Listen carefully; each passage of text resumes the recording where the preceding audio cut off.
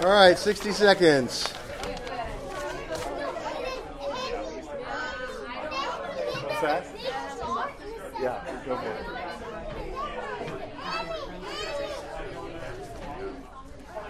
All right. Are you able to share the handout to like the churches? Yeah. I'll help you hand them out.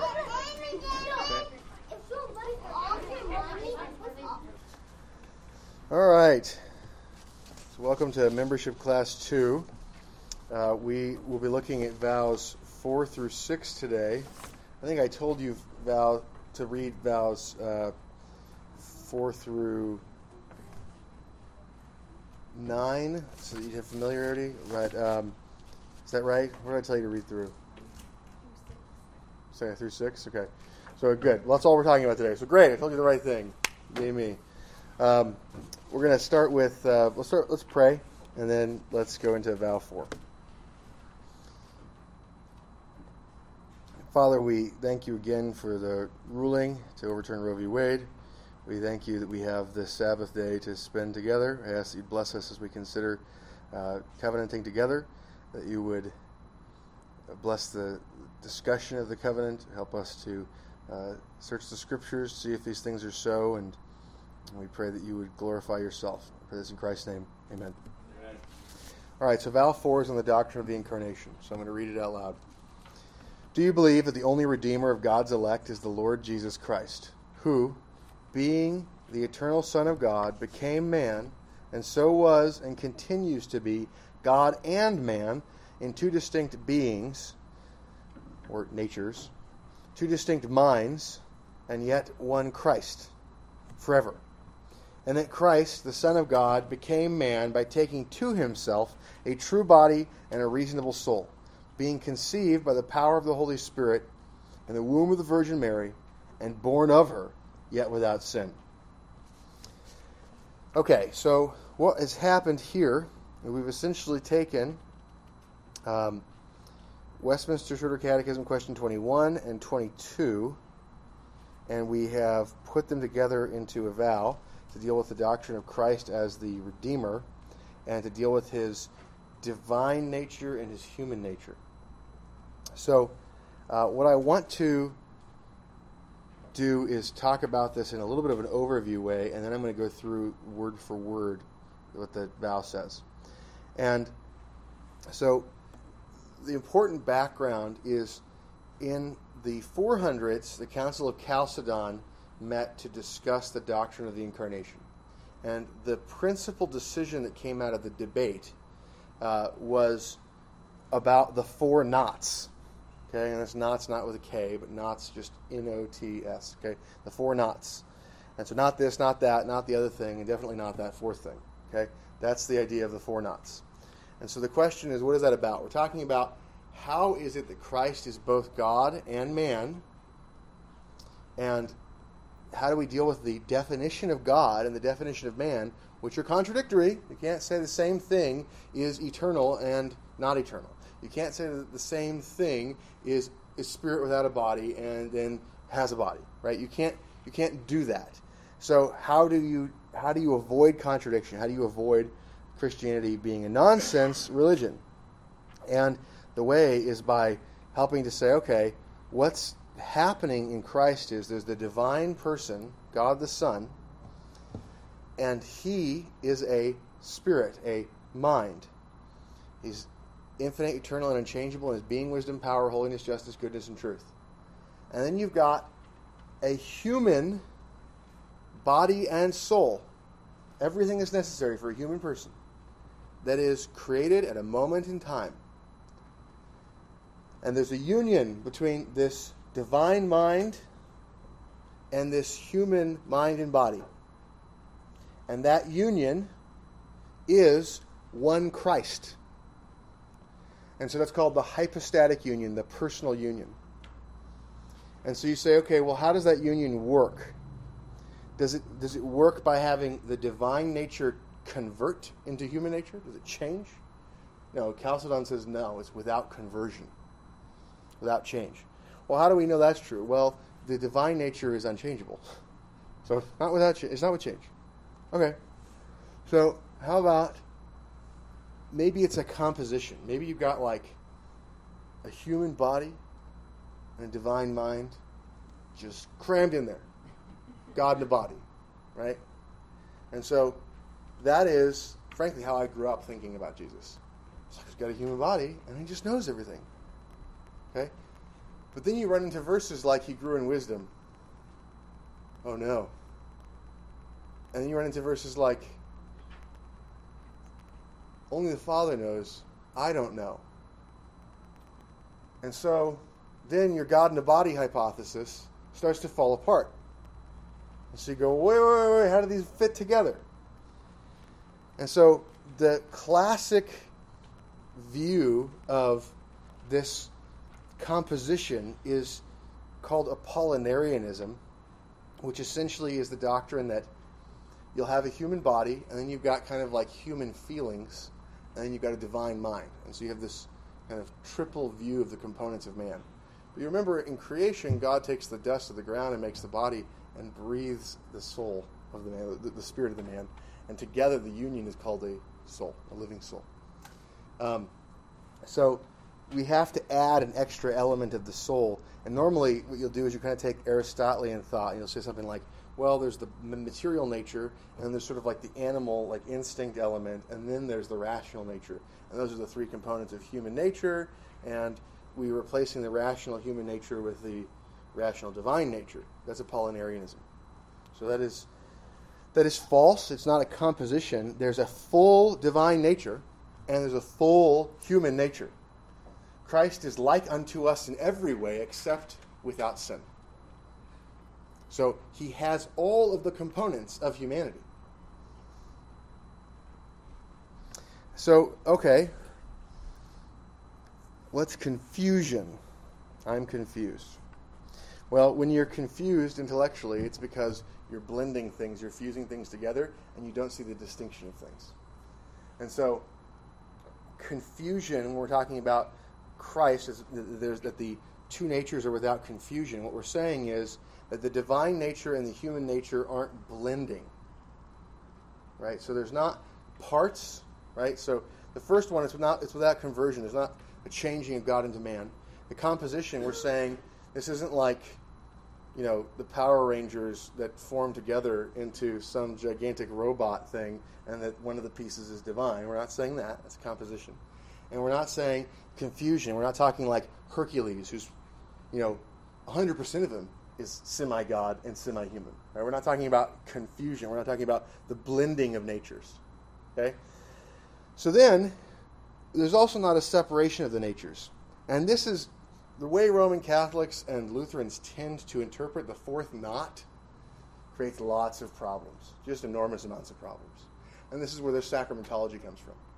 Or, perhaps, just perhaps, they try to justify their sacramentology by reinterpreting the fourth knot. And the fourth knot, without separation, sometimes you'll hear that translated as without division. Without division. So there's not a division between the human nature and the divine nature. So they're not mixed, but there's not a separation. There's no division. And so what it sounds like is there's not a human nature and a divine nature. They have to somehow be one nature, but they can't be a mixture of the two. And so you go, what? That doesn't make any sense. That doesn't make any sense. You'd be right, hypothetical you. Good job. Now, the problem is that's not what without separation means. The Westminster Confession does a really great job of translating that, and instead of saying without separation, in order to avoid the confusion, it says that they're united forever. Hopefully that eliminates the ambiguity for you. The without separation or without division is saying there's no point in time in the future where there's going to be a division of the human nature and the divine nature of Christ. So there's a forever union. So the four knots of Chalcedon are Christ is God and man without a change of the divine nature. Christ is God and man without having components of the two natures slapped together, without a completion of either or both or one of the natures. And there's not a confusion by a mixing of the two natures.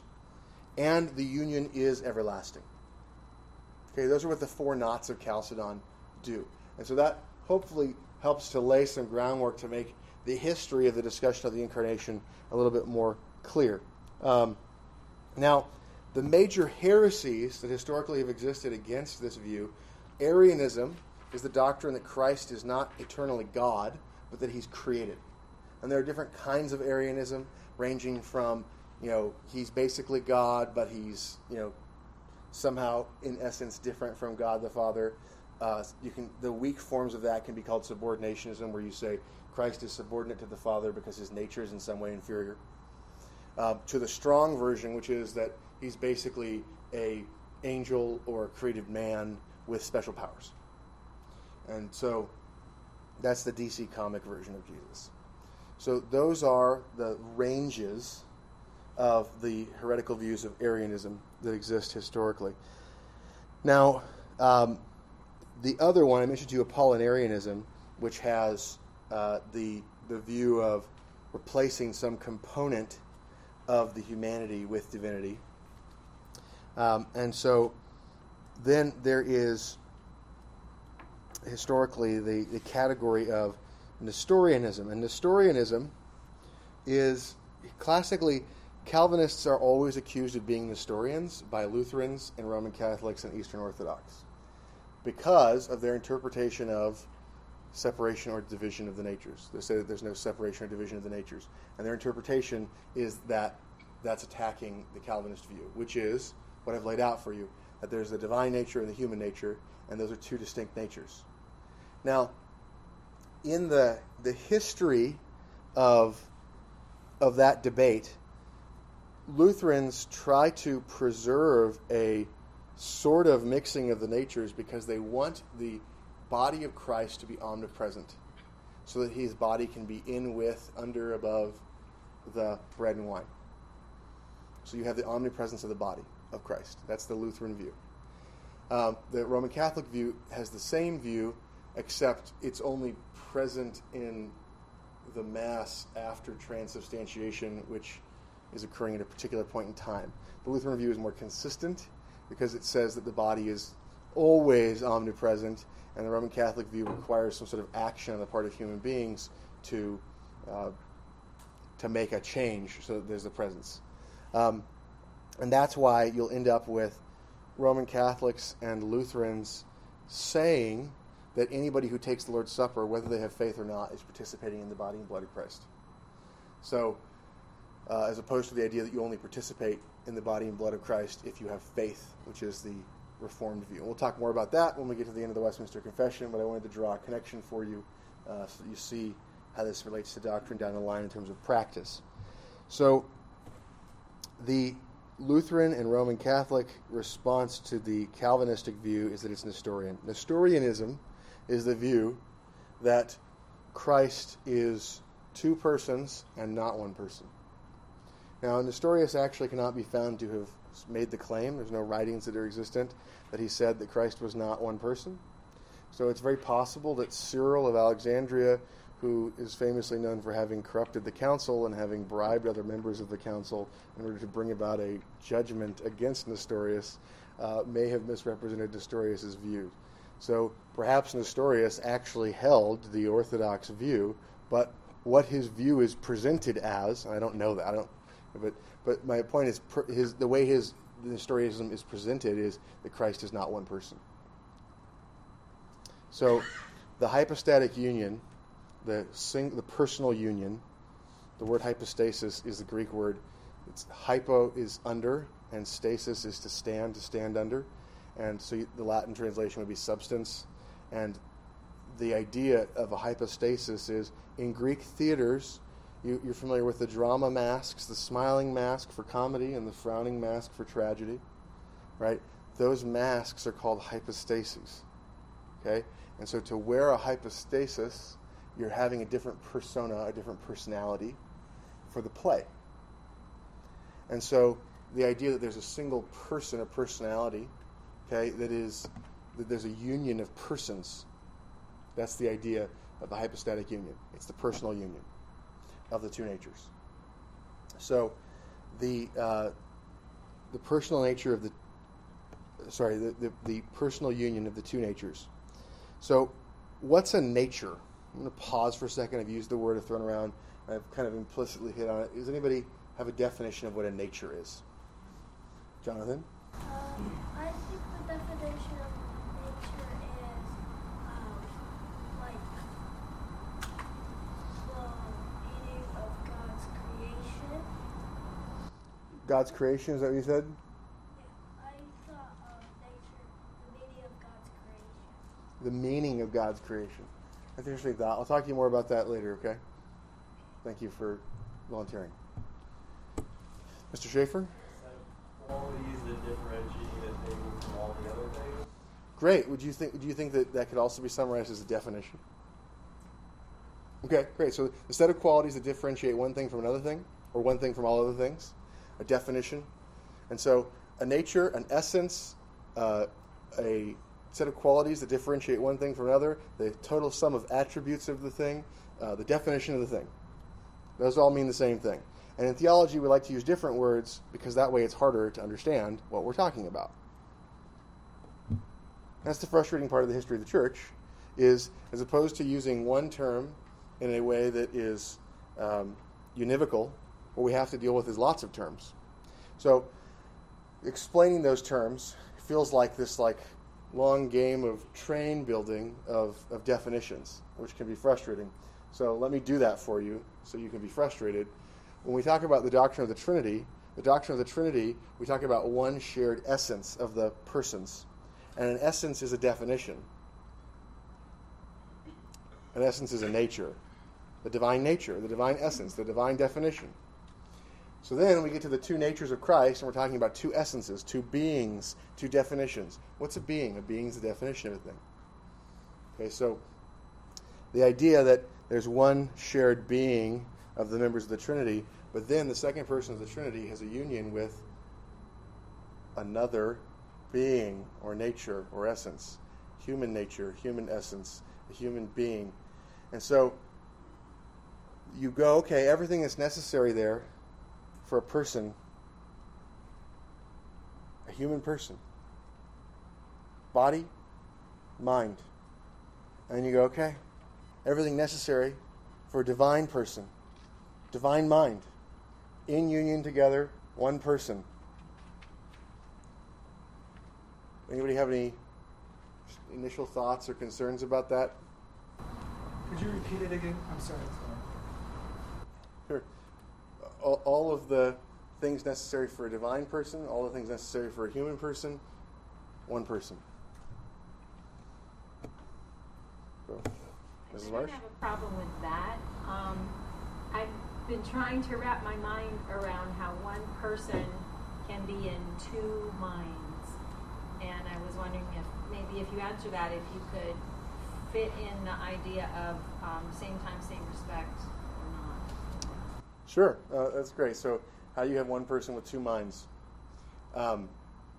So if a person is a mind, and we have a person with two minds, then it seems like we're either referring to person in two senses, or we're speaking nonsense. Or you're speaking about two persons. Right, and not one person.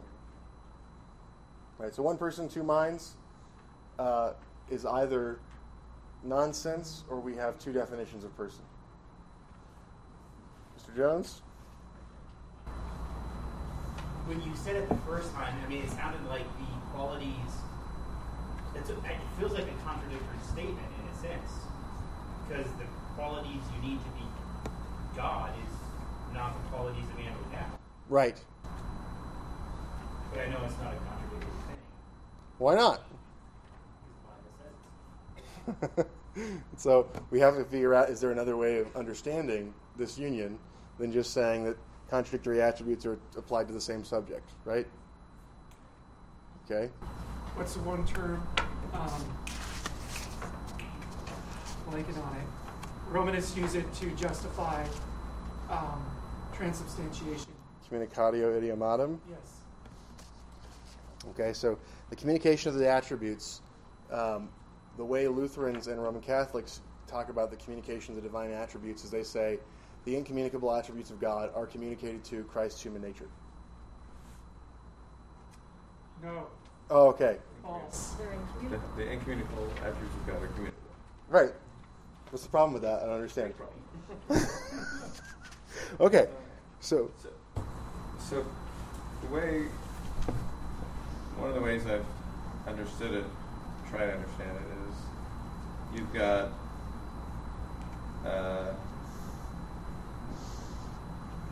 the eternal person, God, infinite, eternal, and unchangeable. You don't have to say perfect in that because it's redundant.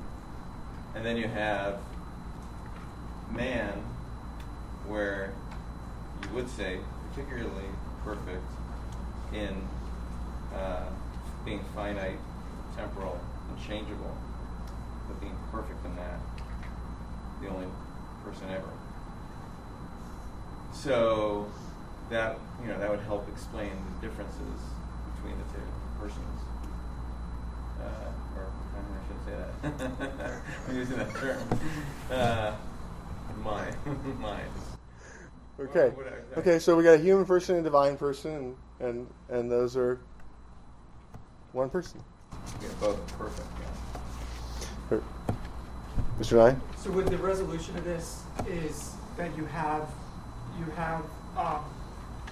the human Jesus of Nazareth, human mind, human body, and he took on a divine mind. And so the divine mind and the human mind are both there at the same time, in one person, in one legal person. Legal person, that's it. That's right.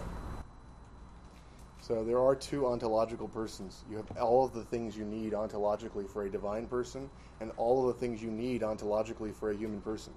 What's missing in Christ to make him a human person? Anybody? It's lacking a mind? It's lacking a body? Okay. How about in the divine Son, God the Son? Is there anything missing there to be a divine person? I'm pretty sure in Vow 3 we said he was a person. Okay. So all the things necessary ontologically for a person in his divinity and in his humanity. There's a union of them, and the union of the two natures is so there's a personal union. So they're one person in law. And so the death of Christ in his humanity is the death of God in law. God can't die. Right? God can't die. He dies in law.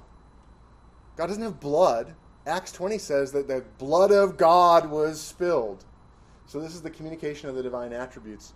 The idea, the communicatio idiomatum, is the doctrine that you know how you look at sacraments and you can say like, hey, look, this says baptism now saves you, but we're not actually talking about baptism in terms of the water, in terms of it causing salvation. What we're talking about is a way in which baptism relates to the reality that baptism represents. But here, we're not talking about sign and reality. We're talking about two realities, the humanity and the divinity. And that's the hypostatic union. It has similarities to sacramental union between the sign and the thing signified.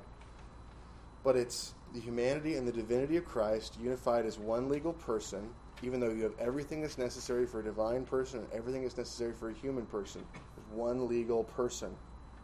And so we talk about the blood of God. And so one of the things that happened with Nestorius is he was not willing to say that Mary was the mother of God. And so what happened in the Chalcedonian councils, people said, well, in the same way that we can talk about the blood of God, we can talk about the mother of God. Mary is the mother of God according to Christ's divine human nature. But Mary is not the mother of God in that she did not generate or provide the divine nature of Christ. So only insofar as we can talk about the blood of God, we can in the same way talk about Mary being the mother of God. And so that's the thing. So if there's any pushback on that, I'm happy to go into more detail. I'm trying to figure out how much argumentation, how much depth to give on this. But I think one of the great weaknesses of the church is the inability to explain the incarnation.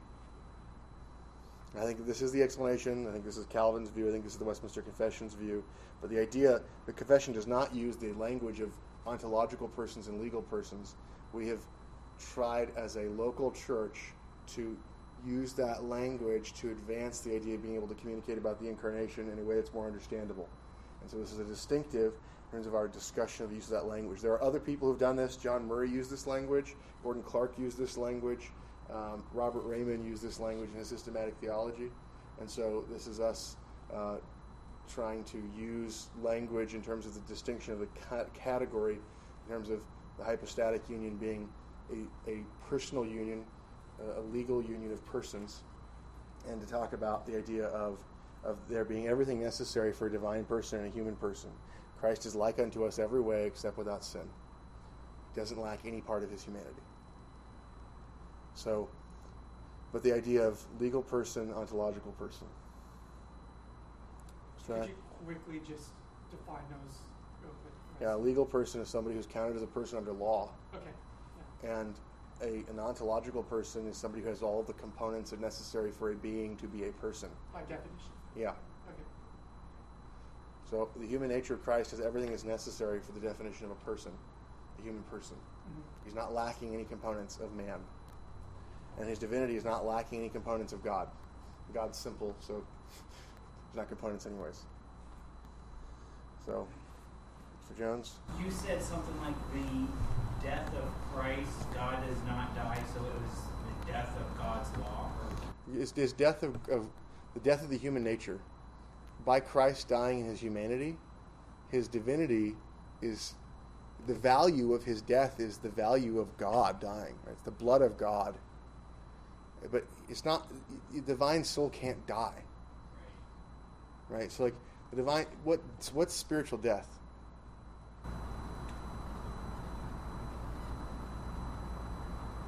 Eternal damnation. What's spiritual life? Believing in Christ. Right, so the knowledge of God is eternal life, is everlasting life, spiritual life. Okay? John 17:3, this is everlasting life, to know you the only true God and Jesus Christ whom he sent. Okay, so the knowledge of God is everlasting life. God can't lose the knowledge of God, because that's sin. When you don't believe the truth, when you don't believe God, when you don't believe the doctrine of God, that's spiritual death. And so the whole reason for Christ coming with a human nature is so that he doesn't come as an angel. He doesn't redeem the angels. The only way an angel can die is spiritually. No body. So that means the only way an angel can die is by going from belief to unbelief. If Christ did that, he'd sin. He comes as a man so that he can die in a body without having his spirit die. So humanity exists as having body and soul, having body and spirit, for the purpose of redemption. That's the design. So there can be death without sin on the part of the one dying. So you said he has the knowledge of God, but he didn't have God's knowledge. His divinity has, so it's asymmetrical. So let me explain what I mean by that. The eternal mind of God, the second person, knows all truth. The human mind knows some truth, growing perpetually. And so it's asymmetrical unity, because God the Son in his divine mind knows everything that his human mind knows, and the human mind knows some of what the divine mind knows, but does not believe anything falsely. And so that's what the human mind has unity with the divine mind in. So he knows, everything he knows is truth. He doesn't know non-truth, but he doesn't know all truth. His human mind does not know all truth. His human mind grows in wisdom. His divine mind knows all truth. Got it. Write down your questions, okay, bud? And we'll talk later. Okay. So let's look at the language now of the Shorter Catechism in more detail. so we can consider that. Okay? So, do you believe that the only Redeemer of God's elect is the Lord Jesus Christ? Okay, so talking about the Lord Jesus Christ, who, being the eternal Son of God, became man. Okay?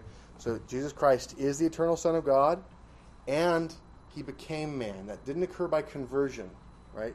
There's not a changing of the divine nature. It didn't occur by composition. It's not adding parts of the human nature and putting a part of the divine nature into that. It's not by confusion. There's no Hercules. And it's inseparable. It's forever. Okay, so do you believe that the only Redeemer of God's elect is the Lord Jesus Christ, who, being the eternal Son of God, became man, and so was and continues to be God and man in two distinct beings? Now, the language of the Shorter Catechism is natures, and I mean the same thing.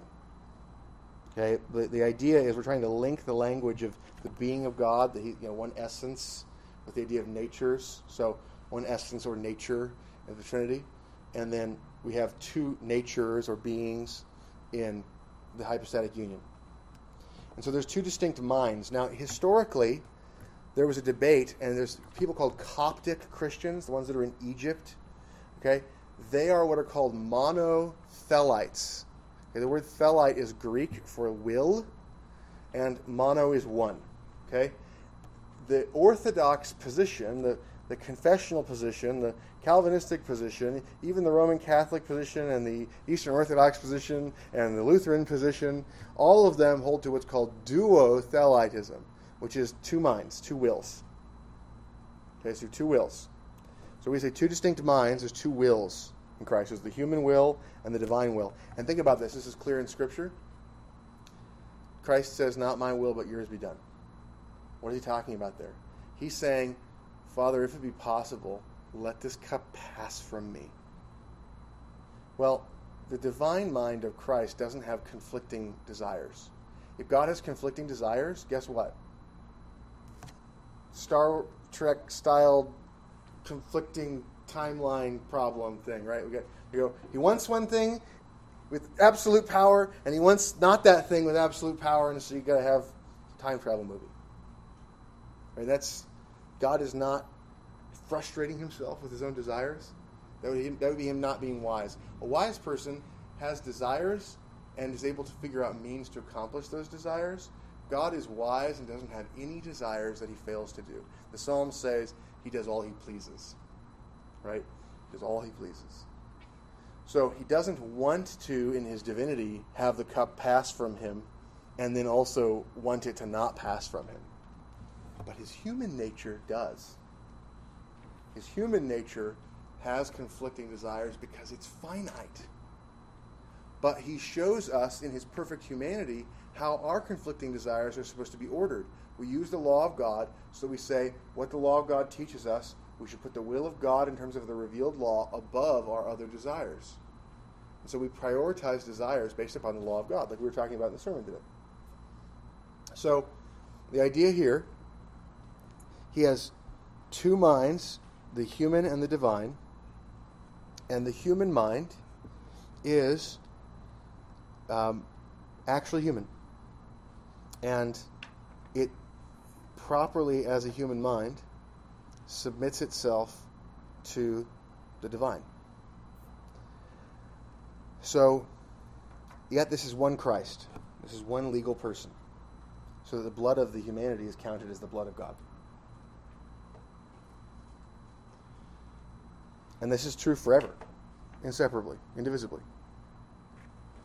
And Christ, the Son of God, became man not by conversion or composition or confusion. How? The Son of God became man by taking to himself a true body, right, a human body, and a reasonable soul, a human soul. Being conceived by the power of the Holy Spirit in the womb of the Virgin Mary. So there's the virginal conception or virgin birth or whatever you want to refer to it. There's no human father in terms of the procreation. Joseph is his human father adoptively, and he inherits the throne of David through Joseph, so that he is the adopted son of Joseph, but he has no human father in terms of generation, the biological generation, procreation. So the virgin conception, the virgin birth of Christ. And Christ is born of Mary, yet without sin. And so the confession and the catechism talk about the idea of ordinary generation, and then there's special generation. And so this ordinary generation involves a father, and so there's the transfer of Adam's guilt occurs through the human father, and the transfer of the corruption of nature occurs to the human father and not through the mother. And so the virgin birth of Christ is a special generation of Christ and not the ordinary generation process. And so he is able to be from the body of David through Mary's line, be the adoptive heir of David's throne, and to avoid the inheriting of Adam's guilt and to avoid the inheriting of a corrupt nature by this structure. So, Mr. Nye? A couple questions. Real quick, going back to Christ's prayer in the garden, when he's talking about your will be done, it's God's will to be done, he's referring not to God's decretive will, but to his revealed will, like the law, like God's command, or is he referring to both? Well, so he is talking about the decretive will. Okay. And what he's struggling with is the revealed will is the prophecy that he is the suffering servant. That's what I was thinking. And he doesn't want that to happen Yes. because he doesn't want to suffer, but he wants God to be glorified more than he wants to avoid suffering. Yeah. And so he prays that if it's possible for God to be glorified in the same way without his suffering, that would occur, Yeah. but not his will, but God's decretive will be done. And God's decretive will is the holy counsel that seeks his glory. And so the point is that the death of Christ is necessary for the showing of mercy while God getting all the glory. Wouldn't it also be referring to the revealed will because the prophecy as applied to Christ, like this is what God has essentially commanded Christ to do, I believe, through and that's revealed through the prophecy to us, that Christ wants to submit to what he's been essentially commanded by the Father to do. I think that's an application that's implicit. I don't think that's the sense of the text. I think the sense of the text is talking about the decretive will of God. Okay, great. And then my next question had to do with what you just said before you stopped talking. Sure. Maybe you could write these down, and so we can focus on the people seeking membership, and then we can talk about this more after. If you have any questions, great. Sir? Mr. Jones. Has any of this changed this relationship since Christ's ascension and now he's sitting on the throne? Has any of this changed? Was this only when he was walking on earth that there was this dual nature? Because now he's in the presence of God. Doesn't he have all revealed to him, being in the presence of God? And is he all-knowing now? So that's the fourth knot of Chalcedon, without separation, without division, without end. So the Shorter Catechism uses the language of forever. The Westminster Confession uses the language of forever. And the point of the fourth knot is there's never an ending to Christ's humanity. He is our... He has that humanity in him. Right, because he's our human mediator forever. So the union is theanthropic, it's God-man. Right, but the two natures are distinctly divine or human. The union is God and man. Think about marriage. Is marriage male or female? There's a male in the marriage, and there's a female in the marriage, but you have a legal person in marriage because what you have is the formation of a household, and so the legal person, there's a shared estate, and you have a human union of two persons, one's male, one's female.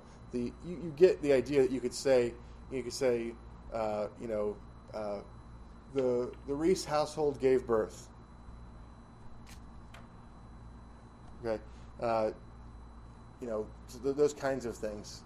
You can see language in other situations, and it's more clear.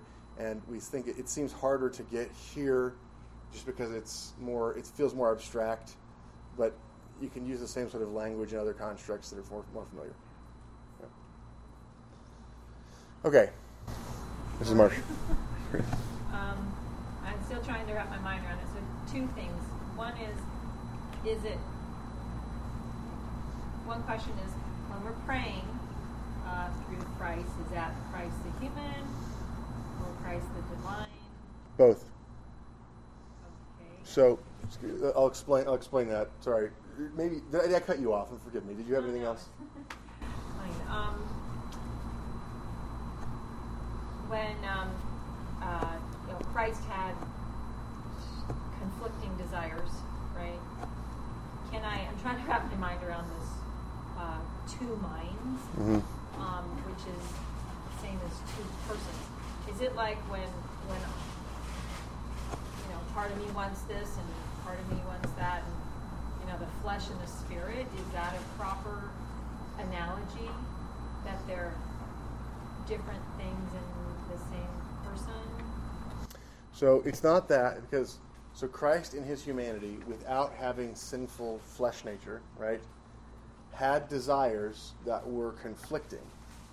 And so that's because he did not want to suffer, but was willing to suffer for a higher goal.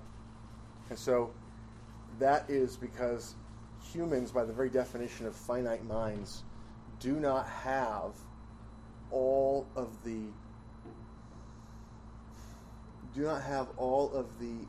connections of ends and means laid out in the way that it would be in a divine mind. And so Christ's humanity is not infinite. And so he's not all-knowing. He does not know when that day is. He does not, and he grew in wisdom.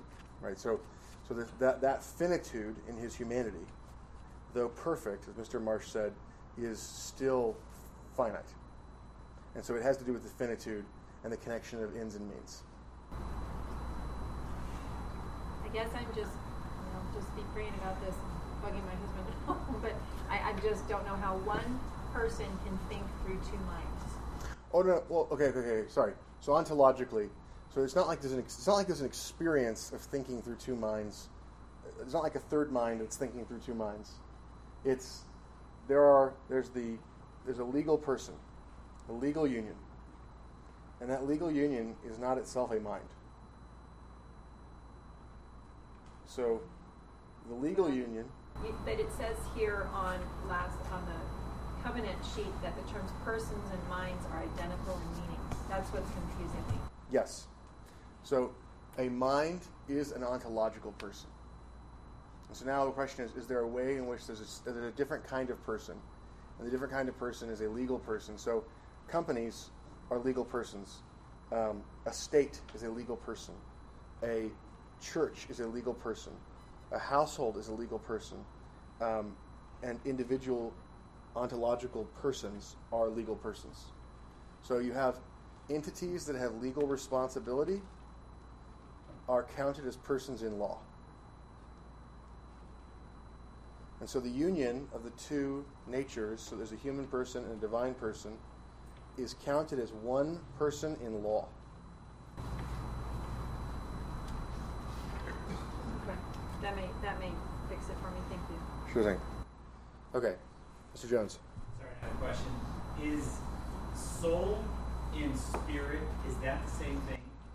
So here it is, and this is confusing. So there are multiple senses in which the word soul is used.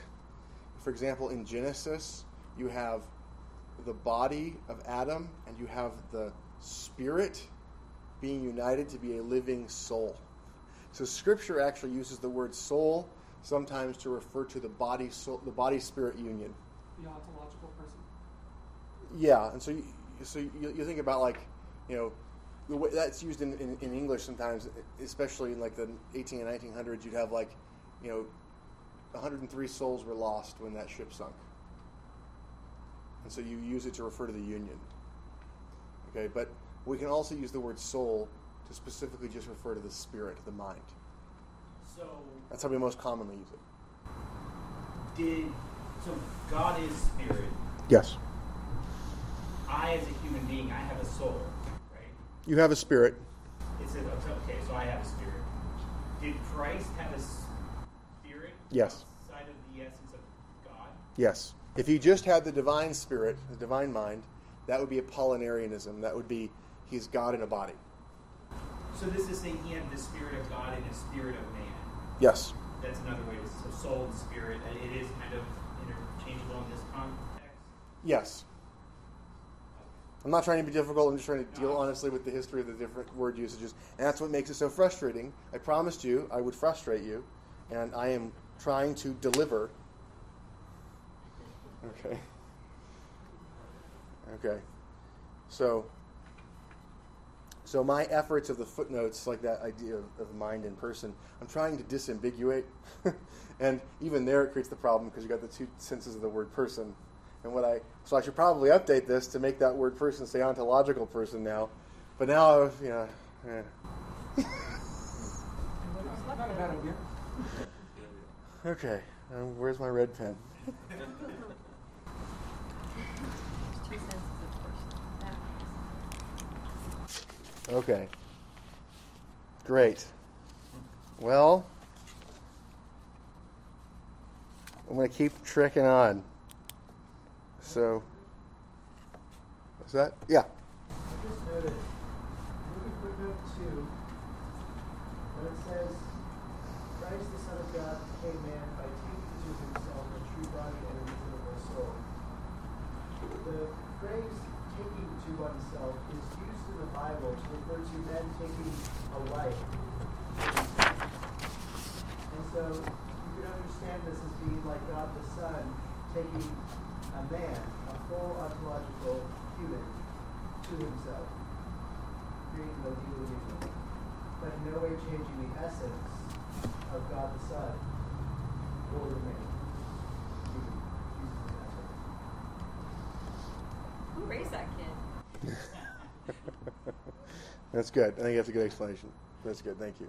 Now, we need to be careful about that. There's another error called adoptionism, which claims that Christ was a man and he was adopted as the Son, but that error denies the eternal sonship of the second person. Okay? So you're not saying that, but there's a point of overlap, the idea of taking to self of the humanity, and that is the biblical position, the taking to self. And so the thing is, the reason all these heresies are have any sort of historical legs is because they sound right at some points. And so the heresies are helpful historically. God has planned history so that heresies will exist to make the truth more clear. That's why God predestines heresy, is to show the truth more clearly because of our laziness in not pursuing that. So he causes heresies to force the church to be more clear. Okay, so great. Let's go to any other questions about Vow 4? Yes, Jonathan. Well, there are questions about people, but I have about two quick questions. First one is, what is the meaning of the name God? That's great. The answer is what question 4 says. Right? So God means a spirit that's infinite, eternal, and unchangeable, and his being, wisdom, power, holiness, justice, goodness, and truth. Okay? And my second question is, how are there three persons and there's only one God? It's not it's kind of confusing. That's a really great question, and we talked about it last week, so I'm not going to explain that now. I'll talk to you when we get home, okay? That's a really great question, okay? Okay, so Vow 5. Good question, bud. That was good. Okay, Vow 5. The first one's about, so Vow 4 was about the incarnation. Vow 5 is about guilt and grace. and there are some footnotes. So, do you believe that you are guilty and helpless as a sinner against God? Repent of your sin and believe that God, by grace alone, has pardoned all of your sins and accepted you as righteous in his sight only because of the righteousness of Christ imputed to you and received by belief alone. All right, so let's walk through that. So, do you believe that you're guilty and helpless as a sinner against God? The idea here is, do you accept that under the law you are guilty as a lawbreaker? And do you also accept that you're helpless in terms of your ability to avoid just punishment? You're helpless in terms of the ability to save yourself. And so you're guilty and helpless as a sinner against God. Do you repent of your sin? Okay, so footnote 4, repentance. A good long text. So what is repentance? Repentance is the turning of the mind. It's the changing of the mind. Repentance unto life is the turning of the mind from unbelief in the saving propositions to belief in the saving propositions. Now those propositions, the saving propositions, that's the gospel. So that's going to be information that's about God and God's decrees. So Westminster Shorter Catechism question 87 says, repentance unto life is a saving grace, whereby a sinner, out of a true sense of his sin and apprehension of the mercy of God in Christ, does, with grief and hatred of his sin, turn from it unto God, with full purpose of and endeavor after new obedience. Now the word endeavor there, we think about the word endeavor to mean like, and trying real hard. Okay? Endeavor comes from a French word which means to acknowledge obligation. Okay? And we've turned it into this trying real hard. Okay, so that's the historical usage there, is it's an acknowledgement of the obligation in the mind of new obedience. This is not saying that you have to try hard enough to have saving repentance. That comes as a gift, your growth in righteousness. But the repentance that's initial for justification is the turning of the mind. And then, just like how faith grows throughout your life as a Christian, your repentance grows throughout your life. The Christian life is a life of repentance. You're constantly repenting of falsehoods that you believe, and you are believing new truths. And so sanctification is the process of putting off false beliefs and having true beliefs. So you go from rejecting falsehood to having truth. And so you want to be replacing false propositions with true propositions, and that's what the Holy Spirit does when He illuminates you. And the ordinary means are the means by which we grow in the knowledge of those true propositions and by which we put off the falsehoods. Now, let me pause there and ask if there's any questions. I have more discussion about repentance because repentance is a ambiguous term. And so I'll talk more about it, but are there any questions about that idea of repentance unto life? Yes, Jonathan? What does repentance really mean? Changing of the mind. Okay. So, yes? Why would God make it so that we would, change our head? Because he to show His mercy. So we are sinners in unbelief, and the root sin of not believing the truth. And God causes us to go from believing falsehood to believing truth. And that's Him giving spiritual life. Okay? So He turns our minds. Good. Okay. So, back to the footnote. In the context of church membership, rather than the context of justification before God, outward repentance, so words and actions, are the keys to maintaining fellowship, right? So to have right standing with God, you need to believe the truth. To have right standing with people who claim to believe the truth, you need to speak the truth, and you need to do things that accord with the law. So if I run up and smack you and laugh and run away and laugh again, you might charge me with unrepentant sin. And if I respond by laughing, you'd probably need to bring a second person. If I responded by laughing, you'd probably need to take me before the church court. And if I responded by laughing, you'd need to kick me out because I would not have a credible profession. Right? And so my words and my actions are necessary to maintain fellowship. If I sin against you, hopefully we don't have that as a court case ever.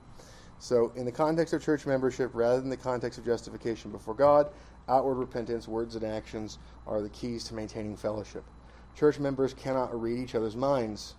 Thus, confrontation about charges of sin between church members must be resolved with words and actions, which are a reflection of the thoughts of the heart. Hypocrites give verbal assent and may act in accordance with mental assent to the Scriptures for a time.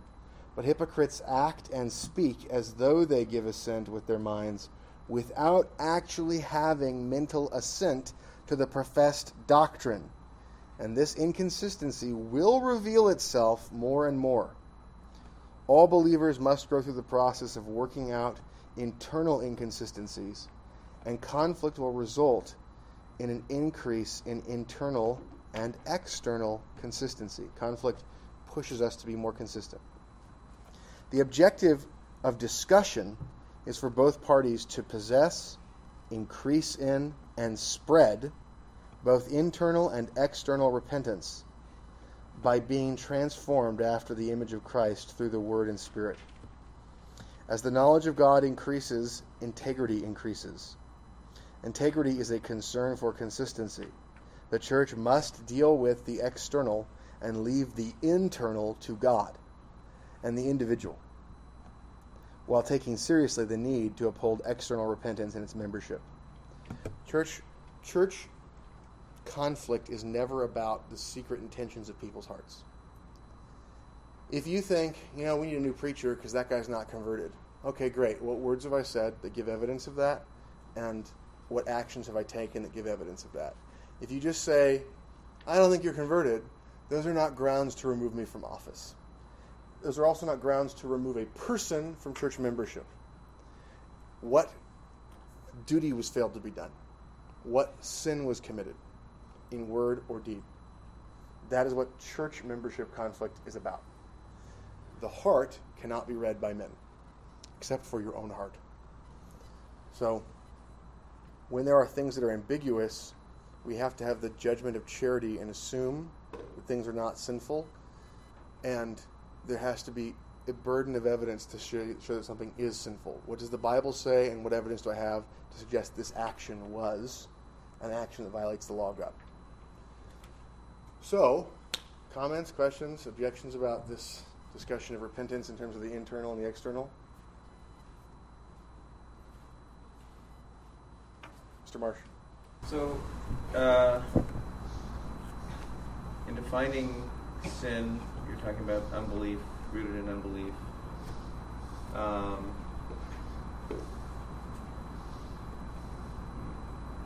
not 100% sure where you are on this, but would it be maybe a good idea to kind of expand upon that as far as being able to, so people can understand the outworkings of unbelief and understanding that there's sort of God being the good and all of God, you have another good in place, and by pursuing that without realizing it's there, your fruit sin is there because you think that's the good, because you have a different good, and you're doing what you think is right and justifying your sin because you think it's right, because you don't have a proper understanding. And so there's unbelief mixed with belief, and there's that admixture necessary. Right. So, because for me that was really helpful when I came to understand that and to start internalizing that. Sure. So I think what you just said was seeing how when you understand who God is, that you are going to be confronted with how the denial of that is incoherent. Like when you understand the meaning of the definition of God, the denial of God is incoherent. And you begin to see that your view of the good, the highest good, the most valuable thing, the thing for which you trade all other things and that you should not trade it for anything, that when you see God is that you begin to see that you have inconsistent views about what's good, and your incoherence internally causes all the fruit sin. And when you realize that, the work of cultivating your soul to be more consistent becomes something that you see how it's useful, and it begins to result in pruning off of sins and a more consistent bearing of fruit of righteousness. Is that a restatement of what you just said? That's good, yeah. Great. So I think we're in total agreement. That sounds great. I like the way you said it. It seems like you like the way I said it. Good times. Okay. Good. Mr. Jones. And in essence, aren't we all, speaking of hypocrites, is that kind of speaking to immaturity? So hypocrite is the same root as hypostasis. Hippo, the under. Okay. So a hypostasis is, you have the persona itself, the mask itself is a hypostasis. The actor, the play actor on the stage, is a hypocrite. And he wears a hypostasis. And so he's wearing a mask. And so the idea of a hypocrite is one who is putting on a mask. That he is self-aware of the mask. And so there are people who make false professions and don't know, and so we can use the word hypocrite for that. But the way the insult, you're a hypocrite, is normally intended, is you are knowingly wearing a mask, that you do not actually think you are the person you're pretending to be, that you are trying to deceive others for some motive. So this is speaking to like intentional deception? Yeah. Now, hypocrite, when we talk about the church, we normally talk about those who are aware and those who are not aware. So they could be self-deceived, and they could be play-acting for themselves. But that's the origin of the word hypocrite. And so when people say you're a hypocrite, what they mean is you think this thing is bad and you yourself do it. What the term historically has meant is either someone who is self-deceived or someone who is deceiving others intentionally. Okay. So by me saying, I believe the Bible, 10 minutes later I sin, well, you're a hypocrite. You said you believe that and you're not doing it. That's not what you're doing. Right, so that's not what I'm getting at. I'm saying intentional deception of people coming in with a fake face, trying to play the part, but they know they're not. well, also people who think they're believers who aren't. So somebody comes in here and they think, yeah, I agree, I believe the gospel and all that kind of stuff, and then they start to deny the doctrine of the Trinity, and they say, no, the way you understand it is wrong. The Bible teaches that the three persons of the Trinity are just different modes, and really, the reason the Son died on the cross is because whenever we're talking about certain kinds of actions, that's the Son. He says modalism. So that person thinks they've got the true gospel and they've redefined God. And if they won't repent when they're shown that the Bible contradicts that, then they have shown their profession to be false. Whether they had intention of deceiving us or not, they would be a false professor, a hypocrite. And that's the way it's been used in kind of church history. But it also includes the intentional liar who comes in as a wolf in sheep's clothing. Okay, then, great. Moving on from repentance. So do you believe that you are guilty and helpless as a sinner against God? Repent of your sin. What sin? Footnote 5. Sin is any want of conformity unto or transgression of the law of God. Okay, so that means you can replace the word want with lack. Okay, so a lack of conforming to the law of God, and also a transgressing of the law of God. Either one is sin. So if you fail to do a positive duty, that's a sin of omission. You fail to do something. If you do something that's wrong, that's a sin of commission. You've gone beyond what's allowed. You've done something that's forbidden. Now, when we repent of sin in the above vow, we're repenting of, first and foremost,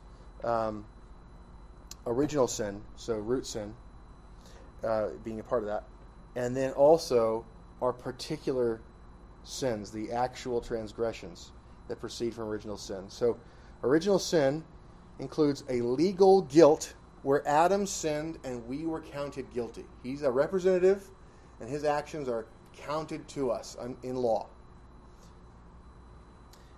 If you don't like that, then you also should not like the idea of Christ dying in our place, and you should also not like the idea of Christ providing a righteousness for us by his actions.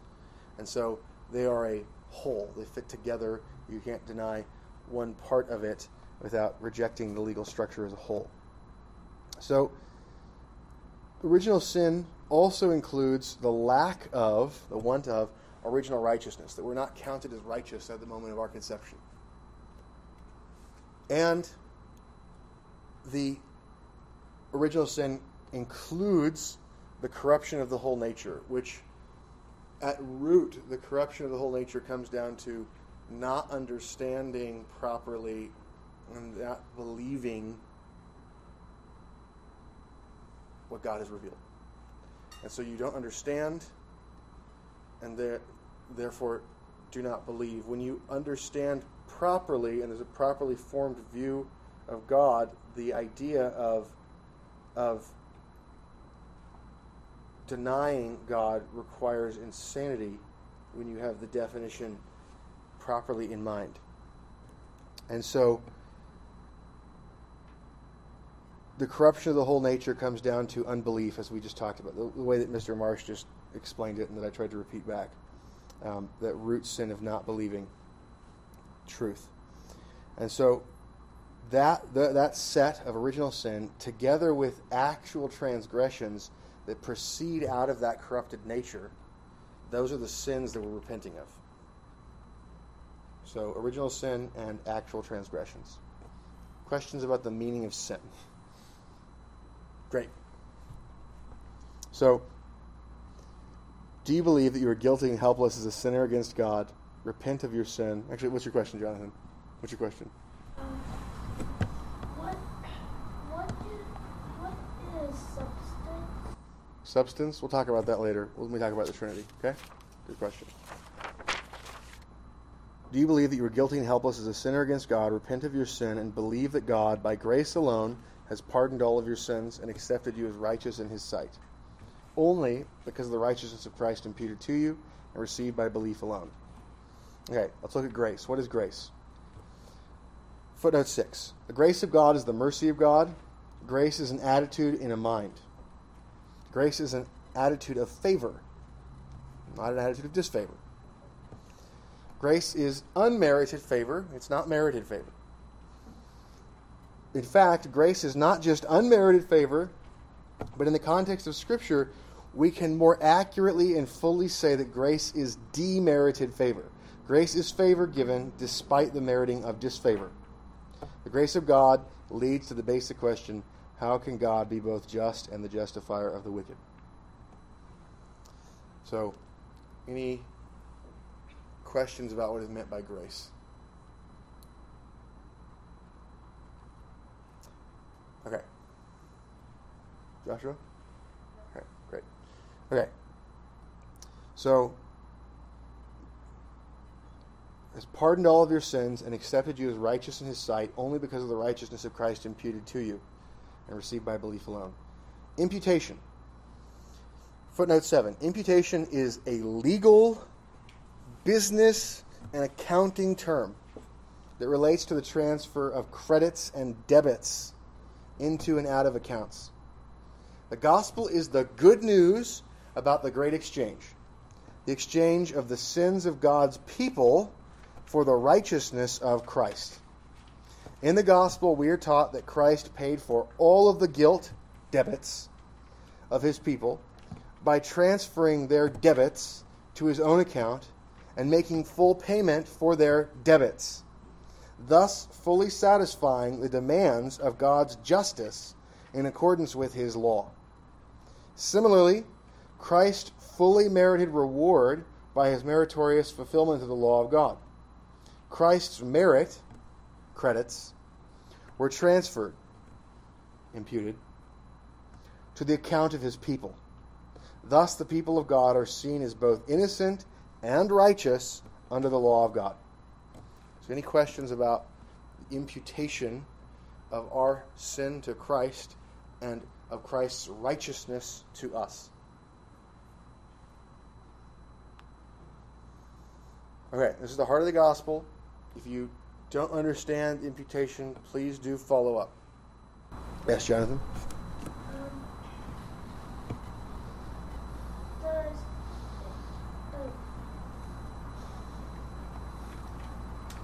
Where did people learn about whatever you say? Imputation?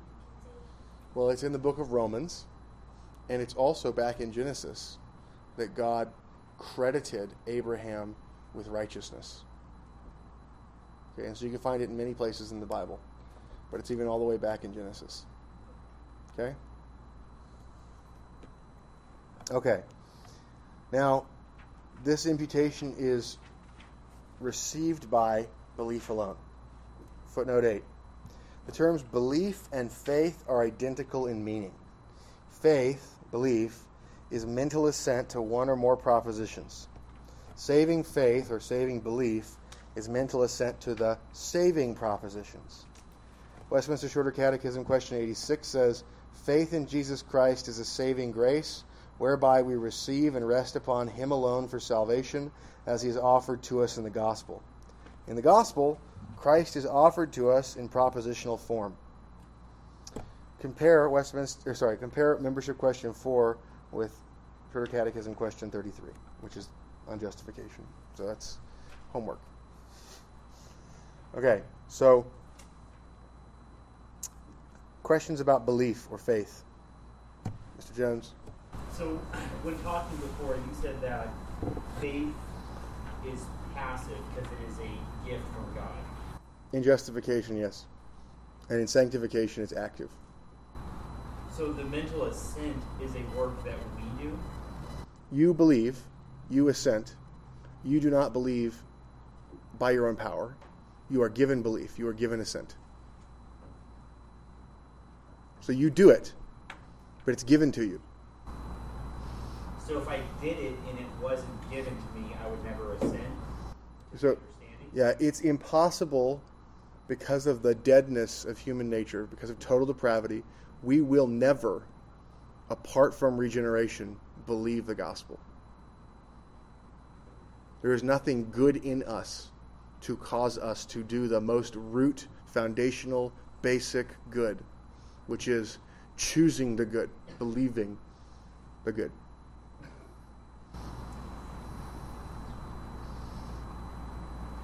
So we're responsible, though, for trying to understand or trying to gain the knowledge of this doctrine, but the Holy Spirit is what gives us the actual understanding to comprehend and tie it together. Yes. So Adam, before the fall, had a good nature and was spiritually alive. He had original righteousness. And he became spiritually dead. And then his progeny, by ordinary generation, are spiritually dead. Okay, then vow 6. This is the triple obligation and the idea of glorifying God as the goal of the Christian life in the condition of forgiven status, in grace.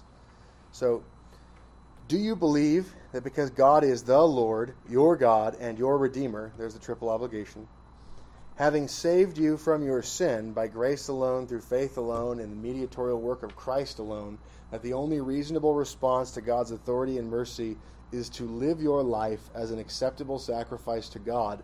Sounds familiar.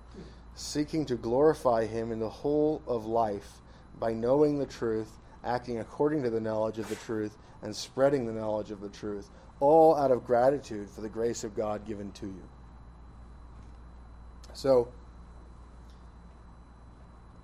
when you understand God and your obligation, the idea that He's Lord has to do with the fact that He has authority over all things. He's the maker of all things. The fact that He's your God has to do with the fact that you are in a covenantal condition, that you are under the oracles and ordinances of God. So those who are a part of the visible church, those who are baptized, those that were circumcised in the Old Testament, they're part of the visible church.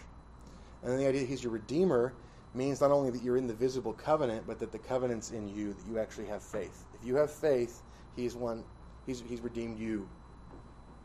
And so the idea that He's the creator God who owns everything, He has a special ownership claim because of the covenant, and then He has another special ownership claim because He bought you, right?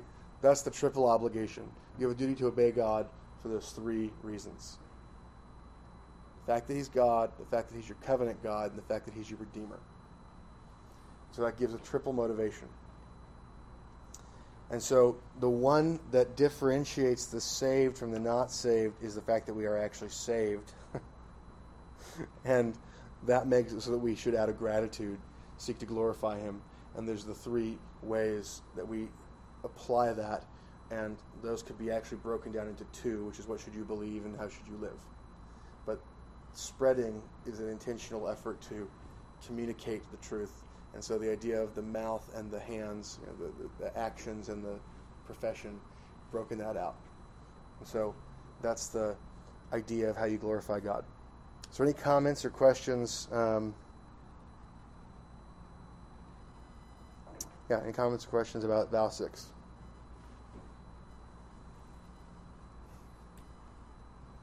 The other two were apparently more difficult to understand. So, great. Then, so you guys read questions 12 to 38. So, what we have in those questions is we have the doctrine of the incarnation.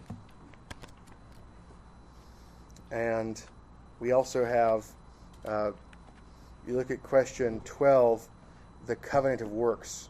Right? God promised life to Adam for obedience and death for disobedience. We have the guilt of Adam through that covenant.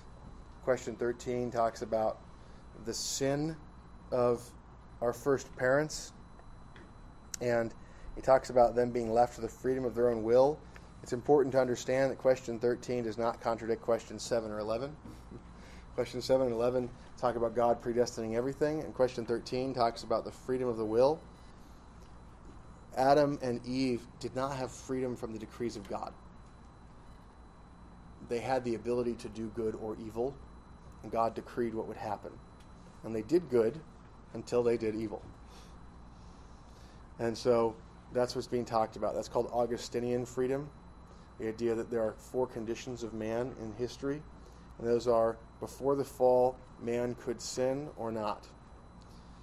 After the fall, man can only sin. After regeneration, man sins but can also do good. And after the glorified state, in the glorified state, man can only do good. And that's the most free state. So that's the Augustinian view of freedom, being free from evil and having the power to do what is good is the most free. And so when you are not going to, not able, not willing to do evil, then you are the most free. So question 14 defines sin. We already talked about that. 15 talks about the eating of the tree of the knowledge of good and evil being the sin that was committed, and that's rooted in unbelief, right? Adam fails to prophesy properly to his wife. His wife does not believe the word of God. Adam chooses Eve over God and makes her an idol, right? And so you have these sins of unbelief, and they result in the outward action of the eating of the fruit. 16 Adam represents all of mankind except for Christ. 17, the state of sin and misery is introduced from the fall. 18 talks about the sinfulness, which we talked about in the definition of sin. 19 talks about the misery, the loss of communion with God, the wrath and curse of God, all the miseries of this life, death itself, and the pains of hell forever. Sounds like something worth escaping. 20 talks about how God did not leave everyone to die, but has sent a Redeemer. 21 talks about Christ being the only Redeemer. And then we have the incarnation in 22. So 21 and 22 are that. Yes, Jonathan, you had a question? How does God control us? That's a good question. He controls our desires by controlling what we think. And we always choose what we want. We choose what we most want. And so God controls what we understand, and we make choices based upon our understanding, controlling what we value and what we most desire. Does that make sense? Yeah. Great. 23 talks about the offices of Christ as Redeemer. The name Christ means anointed. He's anointed for the triple office. Prophets are anointed, priests are anointed, kings are anointed. He's anointed for the triple office. He's empowered for the triple office. And then he talks about the office of prophet and revealing truth to us, correcting our errors. The Shorter Catechism talks about the priesthood of Christ, where he intercedes for us. He's our mediator legally, and in his divinity knows our prayers, reveals those to the humanity, and the union of Christ. There is a role of the humanity and the divinity in Christ, acting as our mediator and high priest in prayer. And so there is Christ in his humanity sacrificed himself to die, to make a satisfaction for divine justice and reconcile us to God. And question 26 talks about Christ as a king, ruling us, subduing us to himself, defending us, restraining and conquering all of his enemies and all of our enemies. 27, Christ's humiliation. He's born as a human being, made under the law, poor, suffers miseries, suffers the wrath of God, not in the sense of God hating him, but in the sense of the curse of God coming onto him, which is, we're using wrath there. God's attitudes don't change. God doesn't go from loving Christ to hating Christ. This is talking about the wrath in terms of the curse. And so that's the language that's used in Scripture, is this idea of the wrath of God. But God the Father does not hate God the Son. God the Father does not hate the human nature of Jesus Christ. His attitudes do not change. And so it's the curse which is what's owed to those who are under the wrath of God. And so he makes it so that we are not under the wrath of God. And another thing is, human beings who are elect are never under the wrath of God. They're under the curse, but they're saved from the wrath of God by Christ, and they are elect. God always knew who he was going to save. He always planned to save them. He never hated them. He always loved them, even before he converted them. That's why he converts them. So the immutability of God is powerful for our assurance of salvation, and we need to be consistent in it and not make incoherent problems there. Christ suffered the cursed death on the cross to satisfy the divine wrath, the hatred for evil. And he was buried, and he continued under the power of death for a time. That's the humiliation. The exaltation of Christ involves his resurrection and his ascension, his sitting on the throne, so he is in his millennial reign, his kingdom, and he will return to judge. He will resurrect, and he will judge on the last great day. And so that's the exalted condition of Christ in his kingship and his prophetic office and in his high priestly office, having completed the sacrifice. Now, any questions about that before I move on to the last section of the Shorter Catechism for today? Jonathan?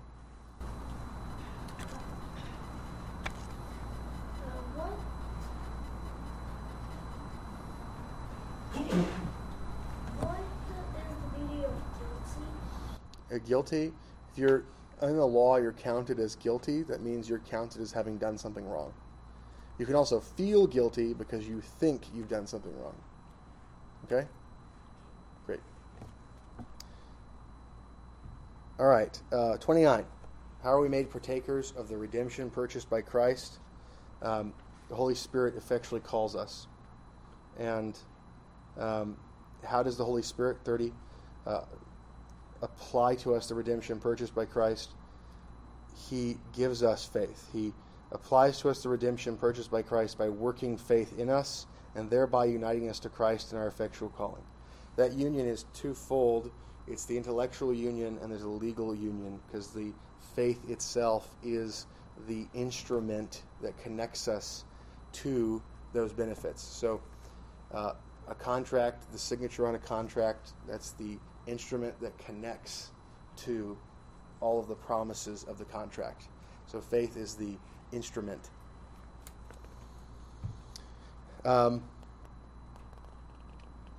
31. What is effectual calling?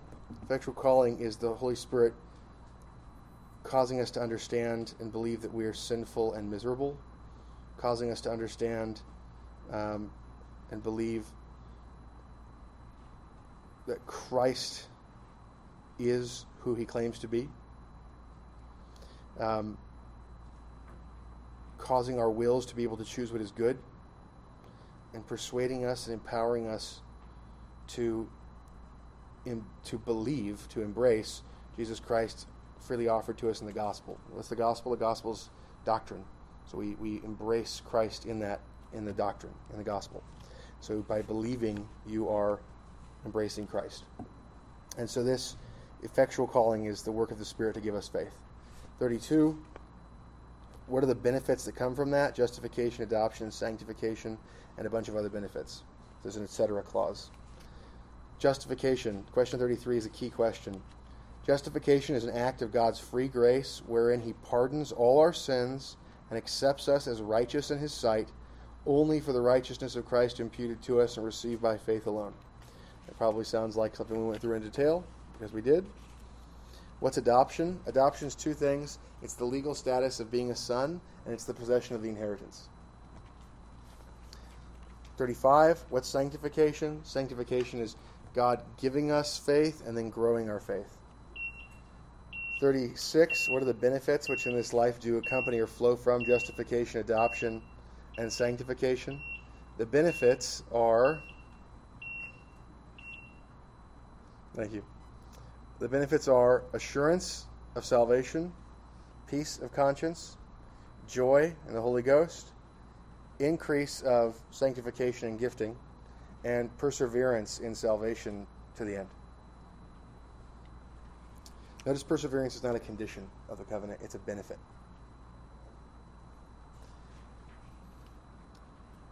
(37) What benefits do believers receive from Christ at death? Well, we're made perfect in holiness. We immediately pass into glory. And we have our bodies still united to us, but they're waiting for the resurrection. 38. What benefits do believers receive from Christ at the resurrection? Well, our bodies are resurrected and raised up into glory.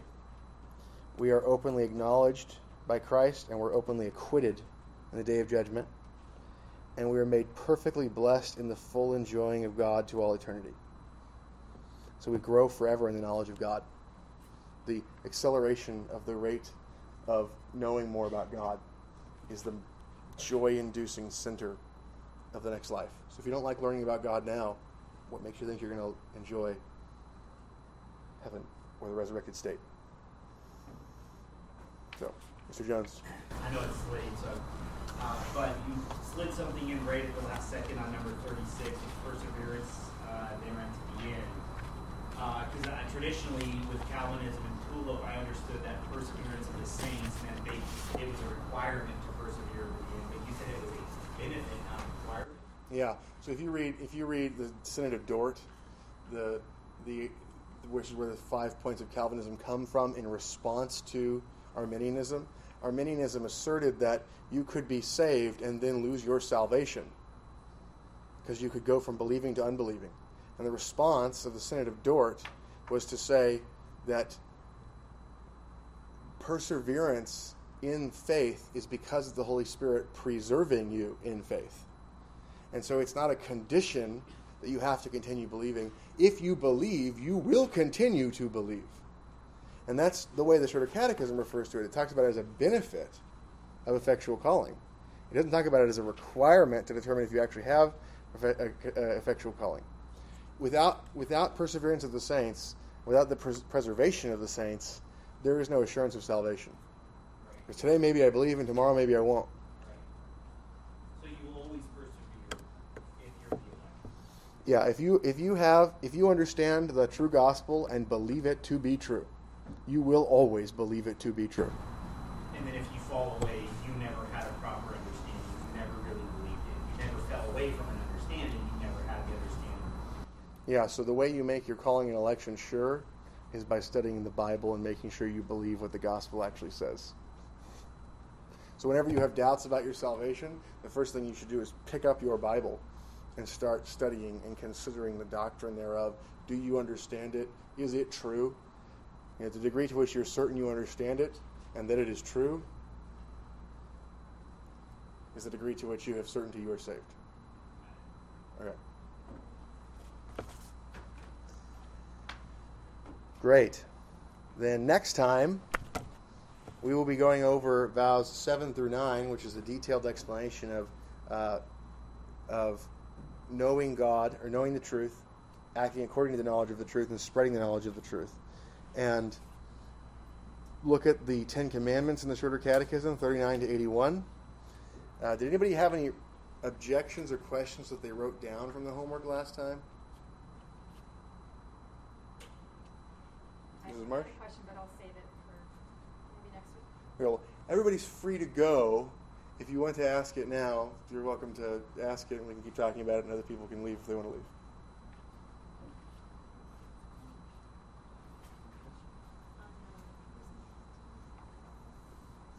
Yes, Jonathan? What is the meaning of a church? The word church comes from the Greek word kuriake and kurios, which means Lord.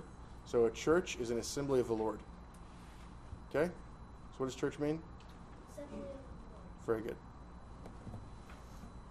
Mr. Schaefer? Covenanting with each other phrase, could you explain more how solemn vow oath, when you say the term covenanted together, what's in the Yeah. So a covenant is a bond in blood sovereignly administered. It's a bond. It's established by swearing, so oaths. It's a bond in blood. It's a life or death matter. Blood represents life, so it's a life or death matter. So it's a bond in blood sovereignly administered. It's defined by God. So it's a contract that's made by swearing that has life or death consequences, and God's the one who made the terms of the contract. That's what a covenant is. You can covenant in marriage. Parties agree to form a marriage, but they don't get to define what marriage is. Whatever Obergefell or Burgerberger, whatever it is. Whatever the court says, it doesn't matter. God's right, they're wrong. The other thing is you can form a covenant to form a nation, okay, or state. And you can do that with a local church. God defines what a state is. God defines what a church is. God defines what a marriage is. And so when you join one of those covenantal entities, one of those entities established by God's law, and which membership is formed by swearing, that is what covenanting is. So when people are baptized, that's a symbol. It's like signing a covenant. It's used to represent covenanting.